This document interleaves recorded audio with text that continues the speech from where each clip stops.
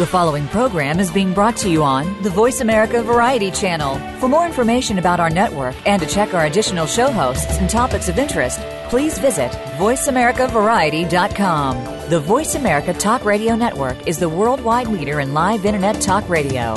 Visit voiceamerica.com. The views and ideas expressed on the following program are strictly those of the host or guests and do not necessarily reflect the views and ideas held by the Voice America Talk Radio Network, its staff, and management.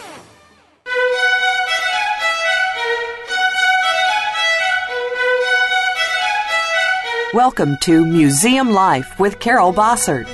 Museums are important whether we work in them, for them, or simply love visiting them.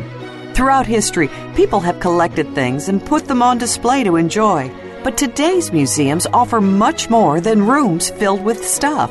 They provide places to learn and share experiences with family and friends, as well as sanctuaries to unplug, rest, and refresh. On today's show, we'll discuss how museums can remain relevant and sustainable, reach out to new audiences, and remain attuned to cultural and technological trends. Now, here's your host, Carol Bossert. Good morning. Welcome to Museum Life. I'm Carol Bossert, and I have a great show lined up for us today. Some of you who are my regular listeners may remember that a couple of weeks ago I was talking with Paul Orselli, and we were talking about the challenges and opportunities for exporting what one country knows about museums and cultural heritage to another. And so that got me thinking, who would be really the best person to be talking a little bit more about this subject, which I find so fascinating. And it didn't take me long to realize that a dear friend of mine happens to be the best person to be discussing this issue with us today. So I am pleased that my friend and colleague Michael Day is with us. Michael is currently the chief executive of the Historic Royal Palaces. I guess you don't really need the "the" in front of that,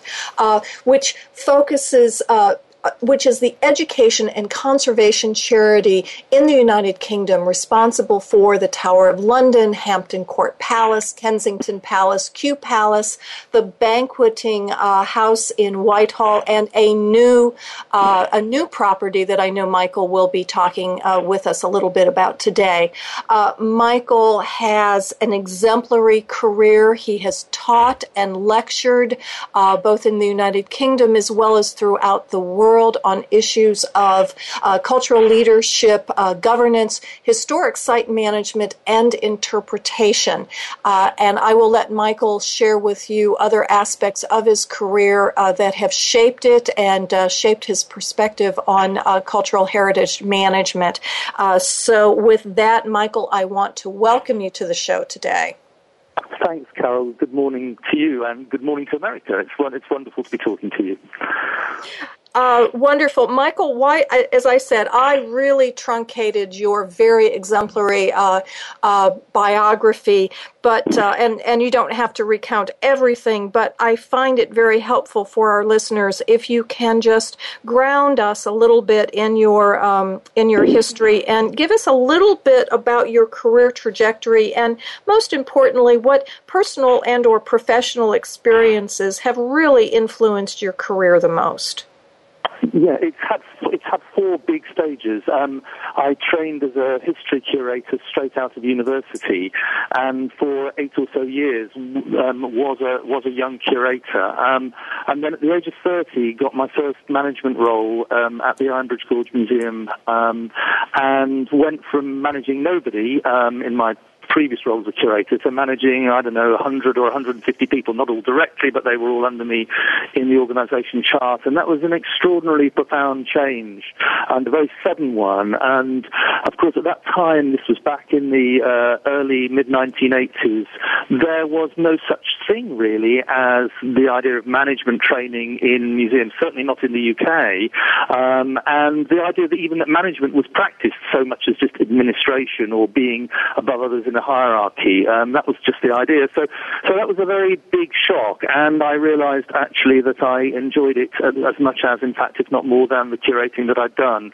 I did that for 4 years and then went on to take my first leadership role in Jersey, in the Channel Islands, and ran the Jersey Heritage Trust for 16 years. And that, again, was a big step to being the number one person in the organisation. And then finally, in 2003, came to Historic Royal Palaces, which was a big step in terms of scale. So in Jersey, I had maybe 100 people at the end working in the organisation. At Historic Royal Palaces, we've now got 800 people on the staff team. So the scale just changed enormously. So there you are, my career in a nutshell.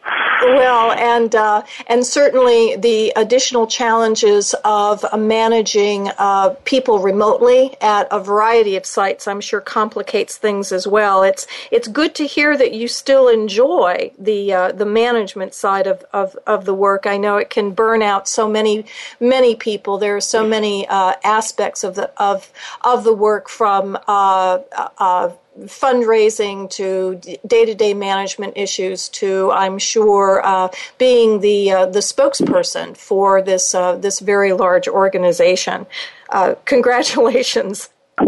And the enjoyment comes, it's really from the people. I have the most wonderful team of people working here who constantly surprise me in a great way. I mean, I'm not in a way surprised that they do great work, but simply surprised at how unusual and different and creative they so very often are in the face of both wonderful opportunities, but also sometimes really, really difficult challenges. And I genuinely take a great joy from their achievements and the role that I play, the small role that I play in helping them to achieve what they do. And that's not to say it's always wonderful, but more often than not it is. Well, I think that probably does encapsulate it. If you can continue to get your energy and excitement from working with others, I think that's very that's good, and not only good, but it probably is the thing that keeps you going. I'm interested, Michael. What? As you said, when you first started out, there was no such thing as management training. I know because you and I were there at the same time. We both attended the Museum Management Institute that was developed by the J. Paul Getty Trust when it was still in Berkeley, California, which certainly to me was the first opportunity that I had to have any kind of formal museum management training. I'm just wondering what trends you have observed in terms of the changes in philosophy of cultural leadership, the expansion of cultural leadership, both in the United Kingdom and perhaps since you do work internationally, say in Europe, compared to the United States and perhaps even in the Middle East and China, where there's such growth going on right now. Yes, I mean, and there's in a way so many different dimensions to that question. I think it's interesting that when we both went through the wonderful Getty experience, which was a very profound and formative one for me in 1993, and has actually, I think, changed my career path ever since then in a very positive way. The model then was still how you applied what was essentially a business model, a business idea of management and of leadership into the slightly more arcane and strange world that we inhabit in museums and heritage organisations. I think increasingly over time we've understood that there actually, while there are lots of common ideas, there is the practice of those of leadership in the context of non-profit cultural organisations and especially museums is in some ways markedly different and therefore needs to be understood as such. So the idea that you can just take somebody who's been a successful leader or manager in the for-profit world and put them into a museum and expect them to be successful now, I don't think anybody really believes in. So I think that's been one change. I think another big change that's happened over time has been the breakdown of barriers within the wider cultural sector. So we were taught a philosophy and an approach to museum management as that it was somehow different to other cultural organisations. Certainly in the UK now, cultural organisations work very very typically across their own boundaries, theatres, museums, libraries, archives, visual arts organisations, opera, and so on, and see much more of the similarities between themselves than the differences. And I think that's been enormously positive and creative. And certainly, as I said, of course, our audiences are changing as well, which means that the leadership of our organisations needs to change in response to what our audiences expect from us, and that seems to me to matter. And across the world, clearly, the growth of the internet and digital communication means that boundaries are being broken down, and that I think, broadly speaking, the idea that leadership is practiced in hierarchies, which was the standard idea in the past, has begun to disappear. Although societies which are still hierarchical in their culture and tradition find that quite difficult to let go of, and I've seen that in both in Eastern Europe and in other parts of the world. So there's some for starters. Oh, well, actually, I did throw you a huge question, Michael, but I appreciate you breaking it down a little bit more. And I'd like to, if you don't mind, circle back on some of those topics, particularly, and I certainly have seen it in my career as well, that the idea of applying a for-profit business model doesn't quite fit in the museum world. I know, and I've said this often on the show, at least in this country, we are always looking for the perfect model from somebody else and then running to apply it to ourselves, whether it's the Harvard Business School model, whether it is the Disney management visitor services model, whether it's Google's way of enhancing creativity. And not to say that any of those are wrong or bad for museums. I think there's a lot to learn when we look out into the world. But I am fascinated by this trend that you've mentioned of creating our own unique management structure and approach, not only for museums, but broader cultural institutions. Could you talk a little bit about, do you have an example or some of the ways in which museums need to be embracing our uniqueness? Sure. Here are two or three thoughts. I think the first one is that the for-profit world operates in relatively short time scales with short time horizons. So they'll tend to report on their results every 6 months and will look forward at most 2 or 3 or 5 years as a new model comes along. Museums, by contrast, are looking back over centuries often through their collections, perhaps even longer, and see themselves as having a much longer responsibility into the future. So they have to make decisions that respect that much greater time period.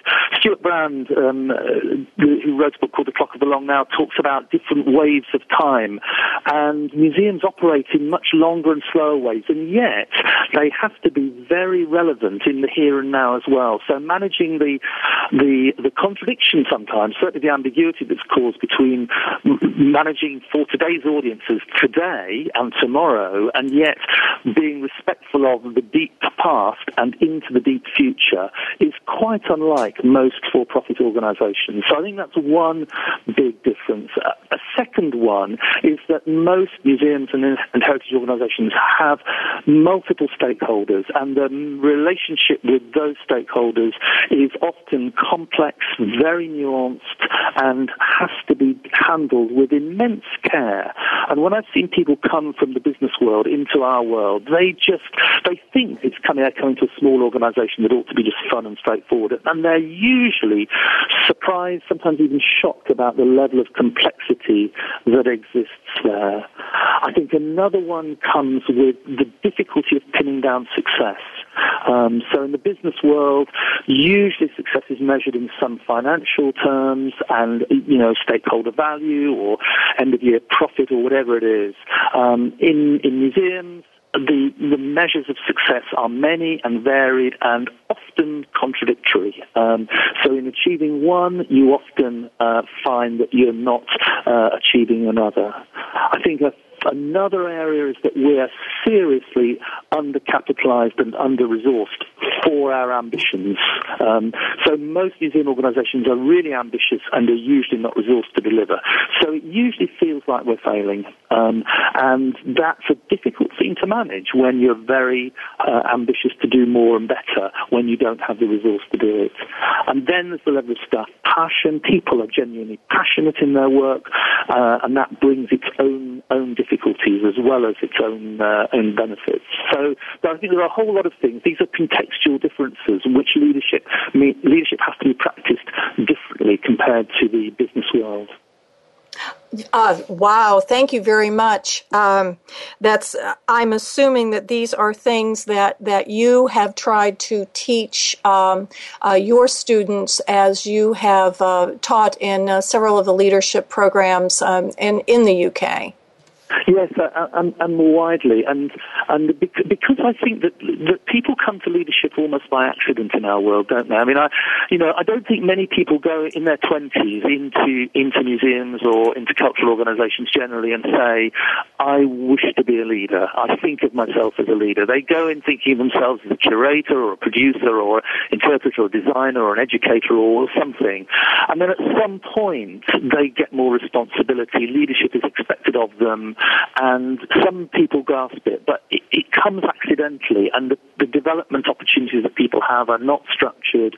And what I've sought to do is to help people develop into better leaders from within the sector, because I honestly believe that we will all be better off if we can develop our own leaders, grow our own leaders from within, rather than import them from outside, because I think we need in our organisations that they need to be led by people who get them at the level of their soul. It's not just a process or a technique. You need to feel the value of these places and the power of them, and you need to feel that in your leadership. And it doesn't mean to say you have to be born and brought up in them, but it sometimes helps rather than being imported from outside.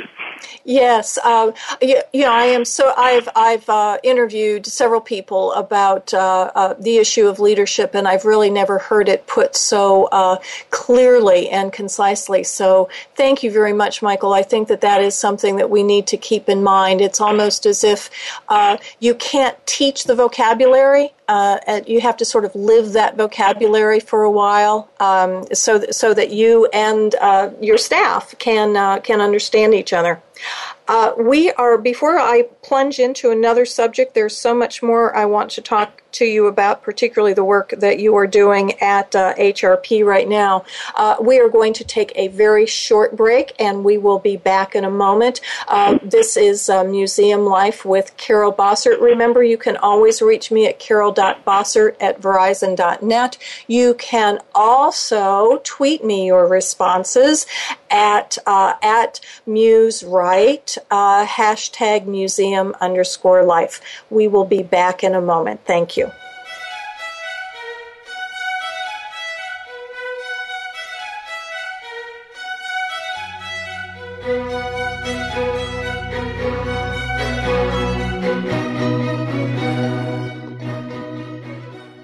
Family caregivers face some tough challenges every day in caring for a partner, parent, child, sibling, friend, neighbor, or even coworker. You are there to provide the care that these people need after everyone else has gone home. Family Caregivers Unite with Dr. Gordon Atherley will provide you with a social networking experience.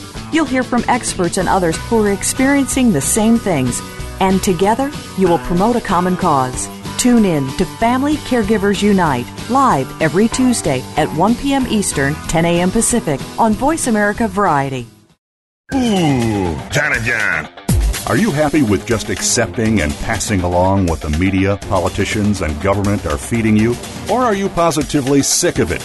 It's time to get the real facts and form your own decisions. It's time to awaken the sleeper within you. Each week, host Dr. Nick Castellano will uncover various viewpoints and topics designed to inform and present the truth. Today's masses are manipulated by media coverage, and we will not become sheeple.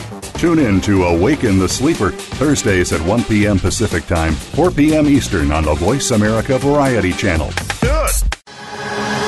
Have you learned how to play the money game? There are all kinds of rules when it comes to money. Should I spend it now or save it for the ultimate rainy day? If I make a tiny mistake now, will it really affect everything in the long term? For the answers, tune in to Cultivate Your Financial Health with Wayne Firebaugh. You'll come away from each show with a better understanding of the rules of money and how it sets up your future. Listen Wednesdays at 1 p.m. Pacific Time with a replay Saturdays at 7 a.m. Pacific on Voice America Variety.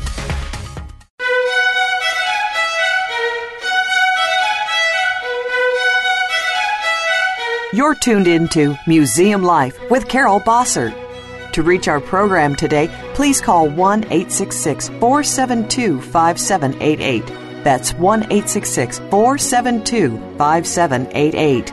Or send an email to carol.bossert@verizon.net. Now, back to Museum Life.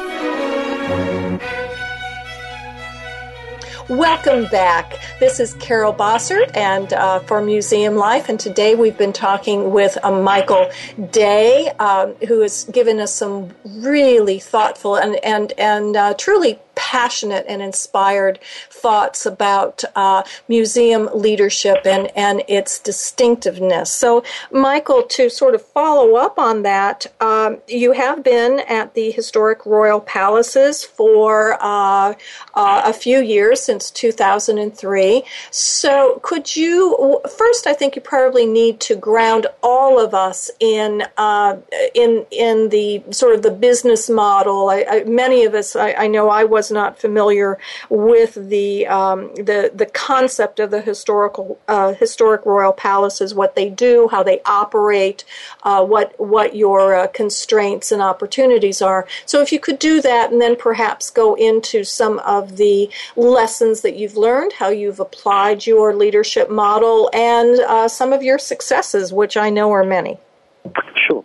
So you mentioned right at the outset the 6 sites, so I'm not going to rehearse them again, but I imagine that many of your listeners will be familiar with at least one or two of them. The Tower of London is visited by a very large number of American visitors every year. In fact, as a whole, we have about 700,000 visitors from the USA every year. So I guess that puts us in quite a distinguished league of cultural destinations for American visitors. We are a charity and a non-profit charity, and we unusually, certainly for the UK, get no funding from government. So we're in some ways more closely aligned to an American non-profit organisation rather than a British one, which are often government funded, at least to some extent. So we turn over annually in financial terms £80 million. So that would be about $120 or so million a year, with 800 staff and around 4 million visitors. And that money is all self-generated through a range of income sources, principally admission receipts, retail, catering, usual range of fundraising, functions and events, and lots of other bits and pieces. And all of that pays for the operation of the now 6 palaces and their long-term conservation. We spend a very great deal on the fabric and the interiors and the landscapes, and on the learning programs and community engagement work and digital work that we do to promote the stories of the palaces and the learning that can be had from them. So it's in one way very simple, but it's it's also something that's very, very high public profile. We have the crown jewels, we have the beefeaters, we have some of the most famous historic sites and their stories in the country, and they're of worldwide interest. Absolutely, and I had a wonderful opportunity several years ago when a group of us actually were allowed to stay at Hampton Court. And while it was a great privilege, I understand that it wasn't just because we knew the executive director. There are actually opportunities to stay in some of the outbuildings in the palaces. Is that also part of the revenue generation that you've developed? Yes, it is. And the model over time has actually been very successful to the extent where in the last 3 or 4 years, as public expenditure in the UK has come under really severe pressure, and many other cultural organisations, museums have had to cut expenditure and reduce their programmes, we've been able to expand because the business model has been so successful, and we have increased our visitors, increased our income, and therefore we've been able to reinvest the surpluses that we've been making into a whole range of new developments on site, in our programming, in our digital work, and really push out our work much more widely than we were able to do before, and create more jobs as well. So it actually has worked very well, and I actually like the idea very much of everybody, from our curators to our cleaners and our accountants through to our marketers, to be conscious of the fact that if we don't create places that people want to come and visit and pay for in sufficient amounts that we can generate income, then none of us will be able to do our work. And that's a really powerful message that kind of binds us all together, alongside a very clear sense of actually that we're not a business but a charity with a very strong and founding cause at the heart of what we do.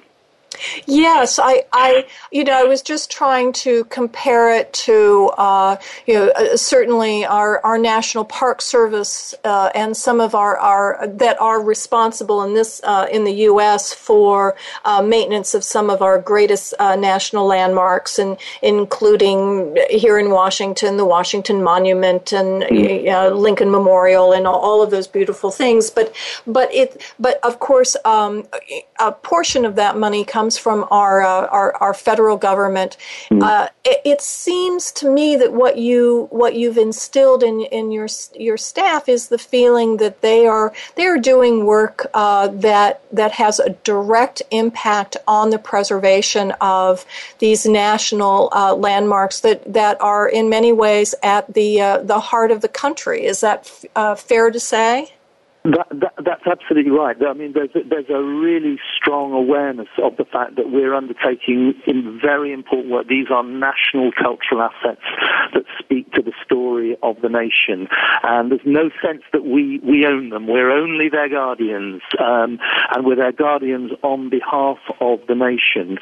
And we have a big duty of both care into the long-term future, but also to create the widest possible access and opportunity for learning that we can, but within a business model that says unless the users pay for that, nobody else is going to. We don't rely on government, and that independence is a very important idea that we cling on to. We became the charity and non-profit organisation that we are in 1998. Previously, we'd been a government organisation and had received funding, and that was a very profound moment, because from that point on, we've had no government money to run ourselves, and I think we wouldn't want to take any now, even if things got difficult. We'd rather find our own solutions than to in a way lose the independence of spirit that this organisation has, and its self-reliance and self-determination. I think that in itself is a profound change. That independence, particularly when a government is going through recessions, ours has, yours has, that probably does make you sleep a little better at night. That at least you are masters of your own fate, rather than. Yeah, absolutely, Carol. The being in to a large extent, in a way, at least in control of our own destiny, so that if things do go wrong, and for example, after 9/11, I wasn't actually running the organisation then, but after 9/11, visitor numbers dropped very dramatically in the year after 9/11, and again after London's equivalent, the London bombings of July 2005. Again, visitor numbers plummeted, and our income did as well, and those were really tough times. But through each of those, we found a way to work things out, and eventually the London economy recovered, and we got back to normal, and then beyond what had been before. So I think that's a good place to be in. Congratulations. I think that this is a very interesting story. Now, at the same time, I mean, you've talked about, 700,000 visitors a year? No, 4 million visitors a year, of which about 700,000 are American.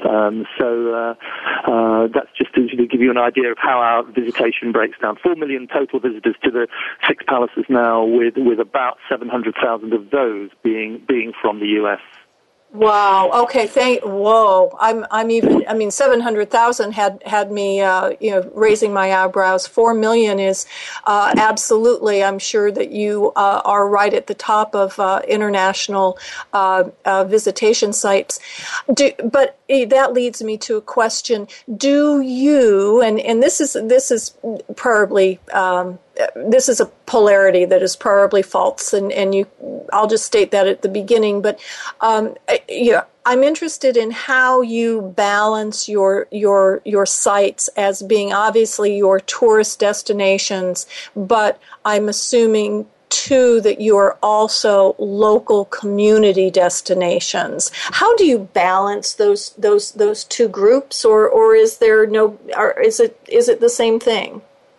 Well, it's a fascinating question, and actually that notion of balance is one of those big leadership challenges that I think are peculiar to the world in which we operate, because we have on the one hand a consciousness of and a duty of care to local audiences, and local can mean the 1 or 2 miles surrounding our sites, and in the case of the Tower of London, one of the poorest boroughs in the whole of London, so an obligation to try to provide wide access for people living very locally, and then a consciousness that we're doing a job for London and then for the country as a whole, but also conscious that we're in a way ambassadors for this country to international visitors.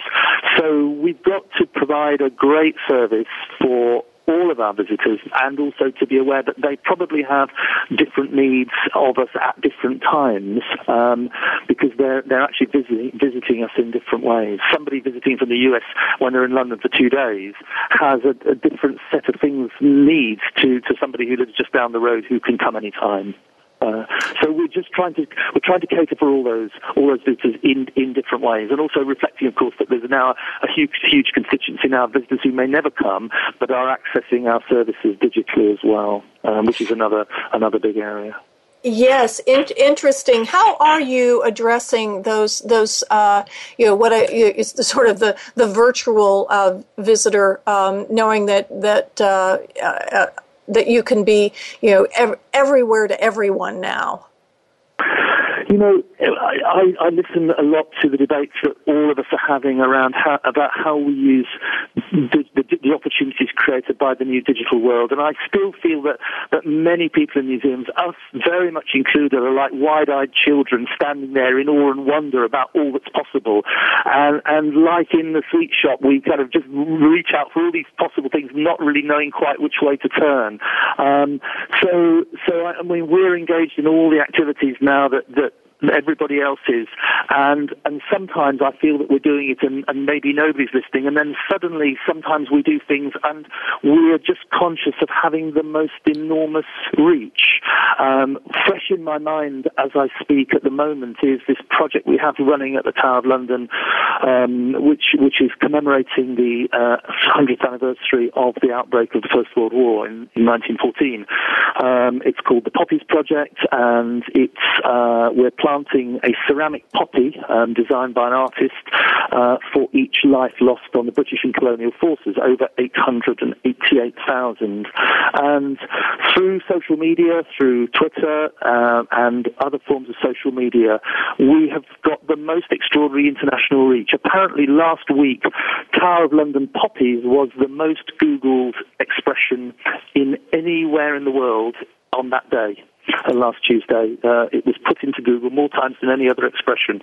So we're getting a reach now, which through the internet, which is extraordinary to millions and millions and millions of people in some shape or form. And I don't think yet we've understood the power of that.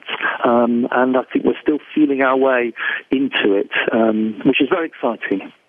Yes. Oh, and thank you for bringing up that project. I think that it is one to keep in mind, and certainly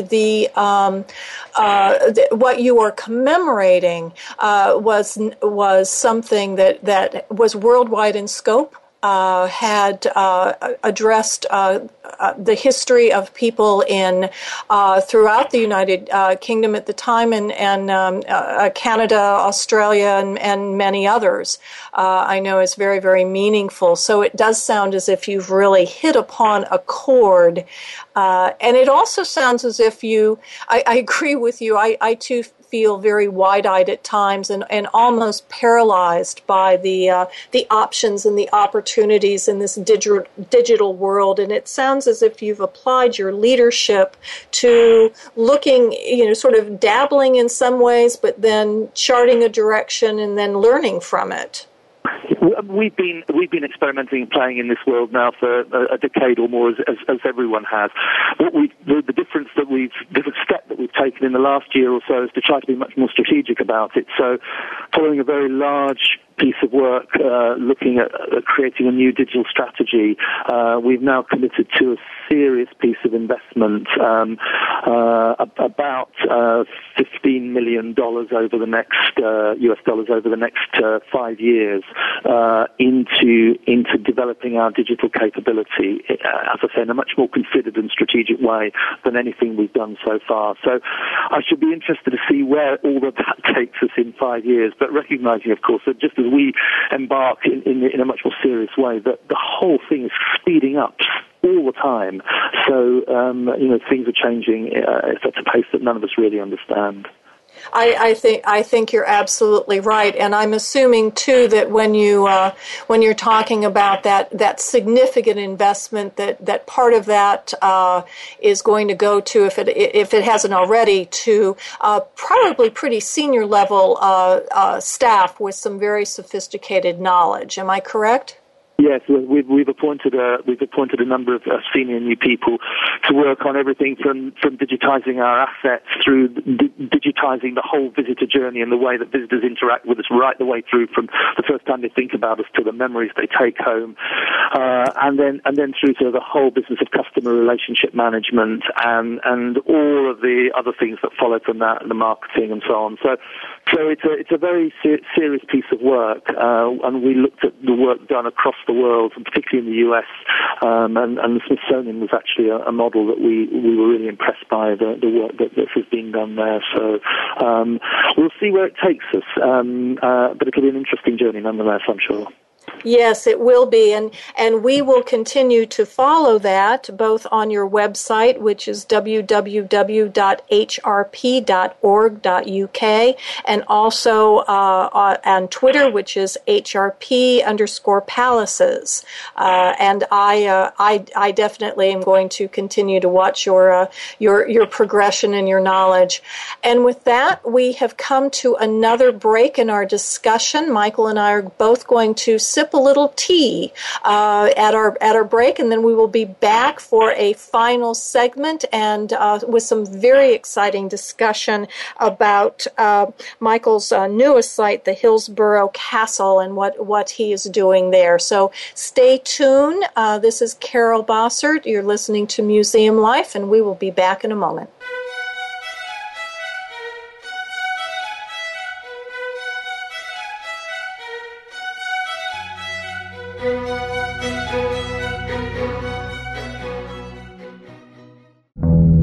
The way we do banking today continues to evolve. No longer is it just brick and mortar locations or traditional banker's hours. Today, banking is 24/7. It's in the home. It's on the go. It's digital. Tune in to Breaking Banks with Brett King for a look at how traditional banking as we know it has changed due to a loss of trust, changing economic conditions and consumer behavior, government involvement, and of course, technology. What does it all mean? Listen every Thursday at 3 p.m. Eastern Time, noon Pacific on the Voice America Business Channel.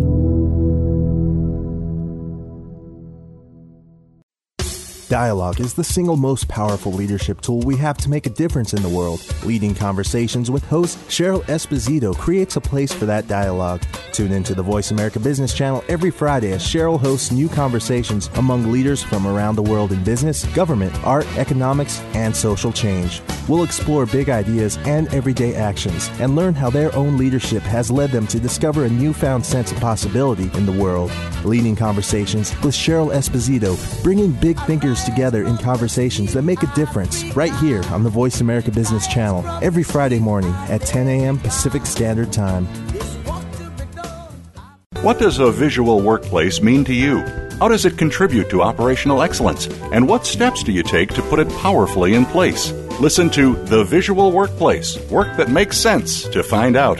Each week, Dr. Gwendolyn Galsworth, visual workplace expert and award-winning author, shares tools and strategies to help you make the workplace to speak at a glance without saying a word. Learn to work safer, faster, better, and at far less cost no matter what business you're in. Tune in to The Visual Workplace every Tuesday at 4 p.m. Pacific, 7 p.m. Eastern on Voice America Business.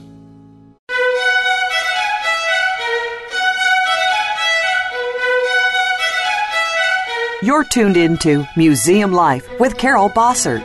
To reach our program today, please call 1-866-472-5788. That's 1-866-472-5788.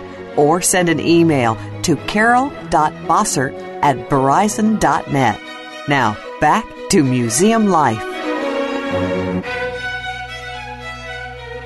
Welcome back to Museum Life. I'm Carol Bossert, and I'm here with Michael Day today. And Michael, as you know, is the Chief Executive of Historic Royal Palaces in the United Kingdom, and we've been talking a lot about leadership in general of cultural institutions. We've been talking about some specific successes and exciting work that he is doing at HRP. And now, Michael, I'd like to talk a little bit about a new project that you've shared with me, and I now hope you share with our listeners. You have just opened a 6-site Hillsborough Castle. And can you tell us a little, just tell our listeners about, where that is, what its story is, and then how you're beginning to approach that story? Hillsborough Castle is the Queen's official residence in Northern Ireland, so it's a departure from us from our London base over the water to Northern Ireland. Hillsborough Castle sits just outside Belfast and has been the monarch's official residence since the partition of Ireland, which happened in 1920. So Ireland was divided into the new republic and then the new country of Northern Ireland just after 1920. And the monarch needed a new place to have an official residence. It had previously been in Dublin, which now was obviously then part of the new republic. So Hillsborough Castle, an 18th century Irish country house, was purchased by the government for the use of the monarch when in Northern Ireland and for the new governor of Northern Ireland, and has had that use ever since. So it's been a royal residence for very nearly 60 years. Sorry, what am I doing? Very nearly 90 years. Sorry, my maths is hopeless. Very nearly 90 years. And it has its story back into the 18th century is very much the story of Ireland. Its use as a royal residence from 1920 tells the story of partition. And then, of course, in the last 30 or so years, Hillsborough Castle was the primary location for the series of talks that eventually went to create the peace process that brought an end to the Troubles in Northern Ireland. From the 1980s, it was used as the secluded place for important meetings and conversations between all sides that led to a series of agreements from 1980 right the way through to 2010 that created the new peace in Northern Ireland. So it has a really important contemporary history as well as an ancient one, and there's a fascinating opportunity for us to work with contemporary history of the site within the peace process that's still happening in Northern Ireland, as well as telling its former stories. And, of course, to open it up to the public for the first time properly, because up to now it's been off limits most of the time, apart from on a few special occasions. So just so I understand, I mean, it is now a historic palace. The royal family doesn't go there anymore. No, actually, unlike all our other sites, it is still very much a currently used royal residence, although members of the royal family only visit on a relatively small number of days a year. So this year, for example, the Prince of Wales was in Northern Ireland for 2 days at the beginning of April. The Queen visited in June for 3 days, and on both occasions, they took up residence there, and a series of events, meetings, and so on happened there. So on those days, when members of the royal family are there, it will continue to operate as a royal residence, and it will continue to carry out those functions, and it will still also be the place where the Secretary of State for Northern Ireland has an apartment. But it will also now, for the first time, and this will happen in about 3 years when we've done the necessary investments, be properly open to the public as somewhere that you can visit every day. And that's the exciting thing. Somewhere that has previously been private and secluded and off limits will become a wonderful public asset, both the house and its extraordinary garden. What I think is it certainly has some parallels, many parallels to sites that I've been involved with and we've talked about on this show that have what I would say, mixed stories, depending on who you talk to. I would assume, and correct me if I'm wrong, that there are still people who look at this site as being a symbol of certainly some not good times, the Troubles.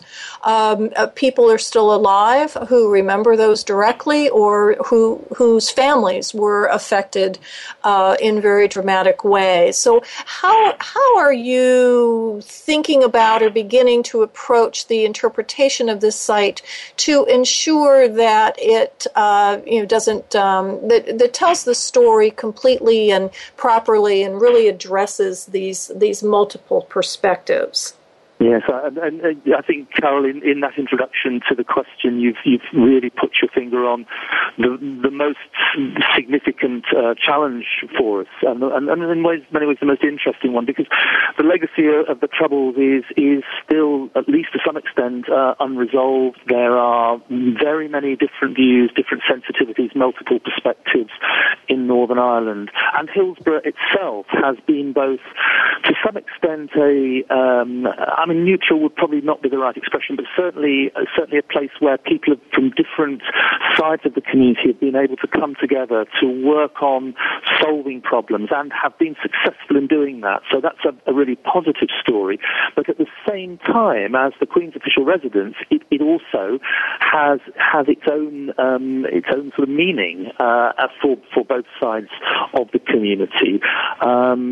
What's changed in Northern Ireland is that the violence and that so dominated people's lives for 30 or more years and had such a profound effect has almost entirely disappeared, and a new, much more positive place is emerging from that, and people are working strongly together.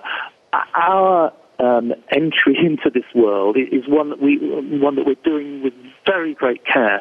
We are knowledgeable and expert in running historic sites. We are by no means knowledgeable and expert about Northern Ireland. So the success, if we're to have success in telling the site stories for a wide audience and to engage as many people as possible positively, we need to do it, first of all, with great care and respect. Secondly, with a lot of conversations with many different people to take guidance and advice and their involvement in it, and to find a range of partners to do that work with. And we've now started those conversations, those relationships, to build those relationships, and we're doing it with care and with respect. Where that will all lead to would be premature to say.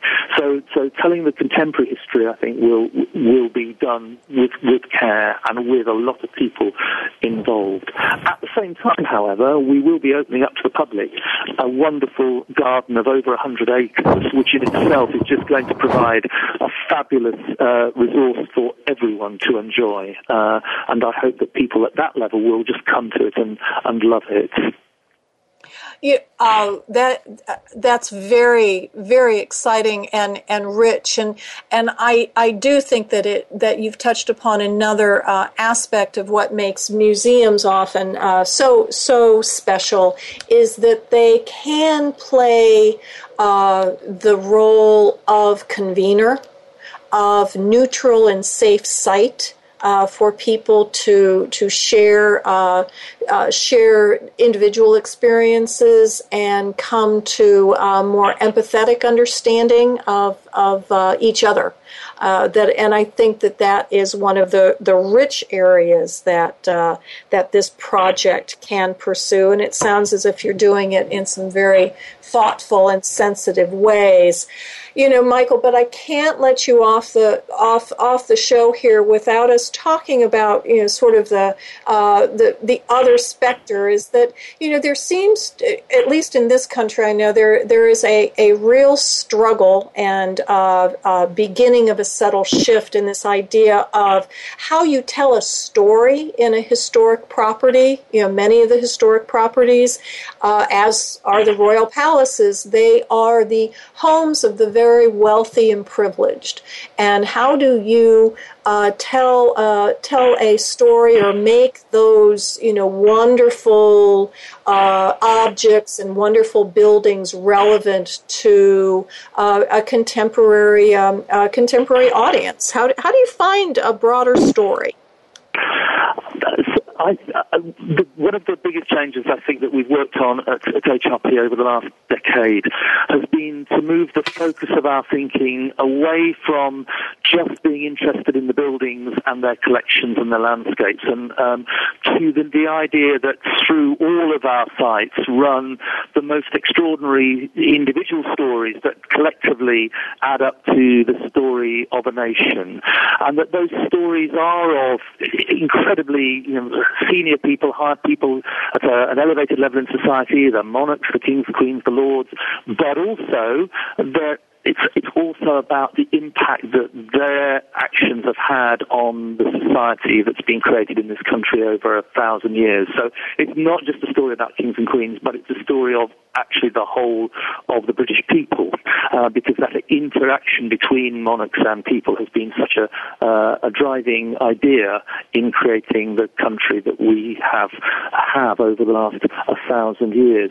And I think the other important thing is that whatever status somebody has in society, they're always all people, and people have stories of love and despair and triumph and disaster and happiness and misery and poverty and wealth, and all of those are human emotions, they're fundamental human emotions, and those human stories have played out in extraordinary richness in our palaces, and our challenge has been to find ways to let those stories live again, and to work with a very wide range of different creative people to bring different approaches to interpretation and storytelling to bear on our palaces, and we've done some quite unusual things in the last 10 years to try and make that happen, and often to powerful effect.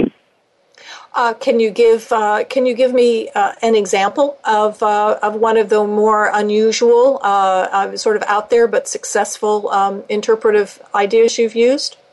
Yes, so one thing we did in leading up to 2012, we did a major restoration and representation project of one of our palaces, Kensington Palace. And while the work was happening, we were faced with either having to close it or open up a bit of it in an incomplete way. And we thought it would be good to keep access going. So we conceived the notion that while the builders were in, the palace's foundations were not literally literally but metaphorically being shaken, and the stories of the palace were tumbling out. And Kensington has a whole series of stories of princesses who had often quite tragic and sad lives, going right the way back to the 18th century and through to more recent times. And we decided to evoke their lives with a theatre company, and we created a site-specific theatre installation, working with actors and writers and artists and lighting designers and our curators, called The Enchanted Palace. And it was quite an extraordinary 2-year installation, which allowed us to experiment with a range of different approaches that we would never have tried otherwise, and which have since then, some of which have come into our more sort of permanent practice, some of which we just tried and have left there. But that installation over 2 years brought us a completely new audience, a much younger audience. It brought us a review in the New York Times, which we've never had before, and it was a good one too. And it enabled us to experiment with storytelling in ways that we've never tried before, and it moved our audience response, which is normally in the happily indifferent. So many people who go to so many museums and historic sites are kind of broadly happy with their experience and then forget about it, to the most amazing range. From people who said, this has been the most wonderful thing I've ever done in my life, to other people who said, this is a disgrace and you shouldn't be allowed anywhere near a historic site. Well, that's what happens when you're doing something controversial. Michael, this has been an absolutely wonderful discussion. I am just thrilled that we had this opportunity to chat and reconnect. So thank you very much. We will be back next week with another installment of Museum Life. Remember to drop me a line if you think that there's something we should be talking about. This is Carol Bossert. I'll see you next week.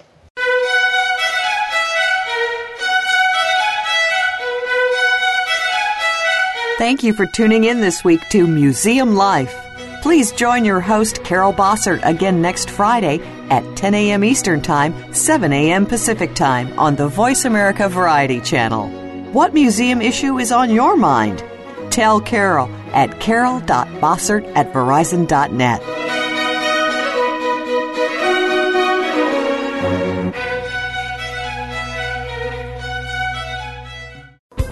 Thanks again for listening to the preceding program, brought to you on the Voice America Variety Channel. For more information about our network and to check out additional show hosts and topics of interest, please visit voiceamericavariety.com. The Voice America Talk Radio Network is the worldwide leader in live Internet talk radio. Visit voiceamerica.com. The views and ideas expressed on the preceding program are strictly those of the host or guests and do not necessarily reflect the views and ideas held by the Voice America Talk Radio Network, its staff, and management.